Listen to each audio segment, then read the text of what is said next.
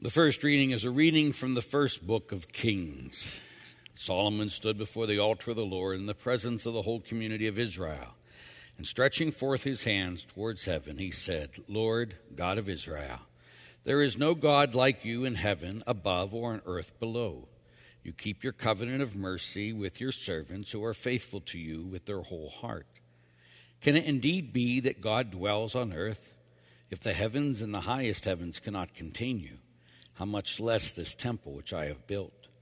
Look kindly on the prayer and the petition of your servant, O Lord my God, and listen to the cry of supplication which I, your servant, utter before you this day. May our eyes watch night and day over this temple, the place where you have decreed you shall be honored. May you heed the prayer which I, your servant, offer in this place. Listen to the petitions of your servant and all your people Israel, which they offer in this place. Listen from your heavenly dwelling and grant pardon. The word of the Lord. How lovely is your dwelling place, Lord mighty God. How lovely is your dwelling place, Lord mighty God. My soul yearns and pines for the courts of the Lord. My heart and my flesh cry out for the living God. How lovely is your dwelling place, Lord mighty God. Even the sparrow finds a home, and a swallow a nest in which she puts her young. Your altars, O Lord of hosts, my King and my God. How lovely is your dwelling place, Lord mighty God. Blessed they who dwell in your house. Continually they praise you. O God, behold our shield, and look upon the face of your anointed. How lovely is your dwelling place, Lord mighty God.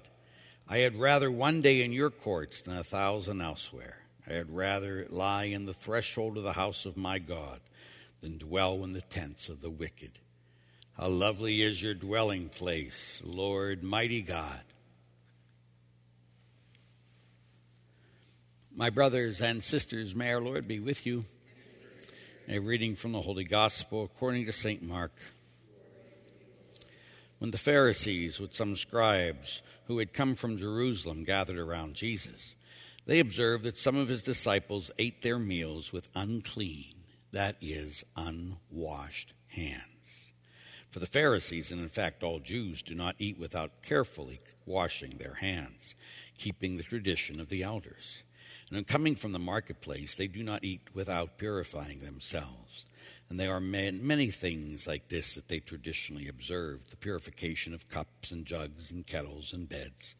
So the Pharisees and the scribes questioned him, why do your disciples not follow the tradition of the elders, but instead eat a meal with unclean hands?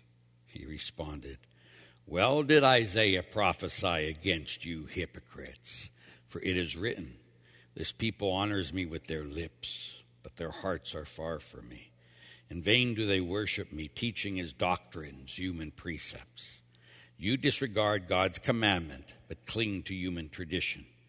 He went on to say, how well you have set aside the commandment of God in order to uphold your tradition. For Moses said, honor your father and your mother, and whoever curses father or mother shall die. Yet you say, if someone says to father or mother, any support you might have had from me is korban, that means dedicated to God. You allow him to do nothing more for his father and mother. You nullify the word of God in favor of your tradition that you handed on. And you do many such things. The gospel of the Lord.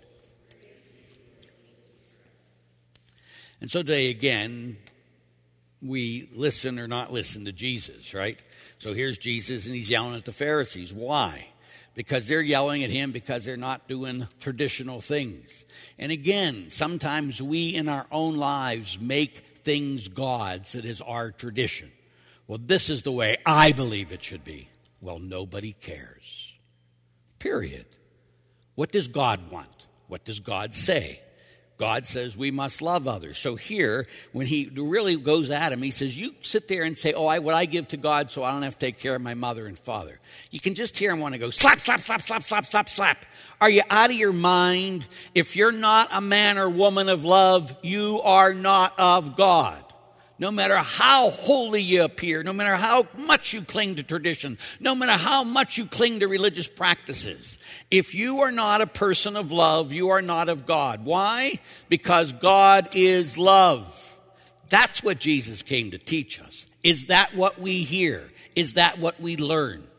That's what we'll be judged by, not our tradition.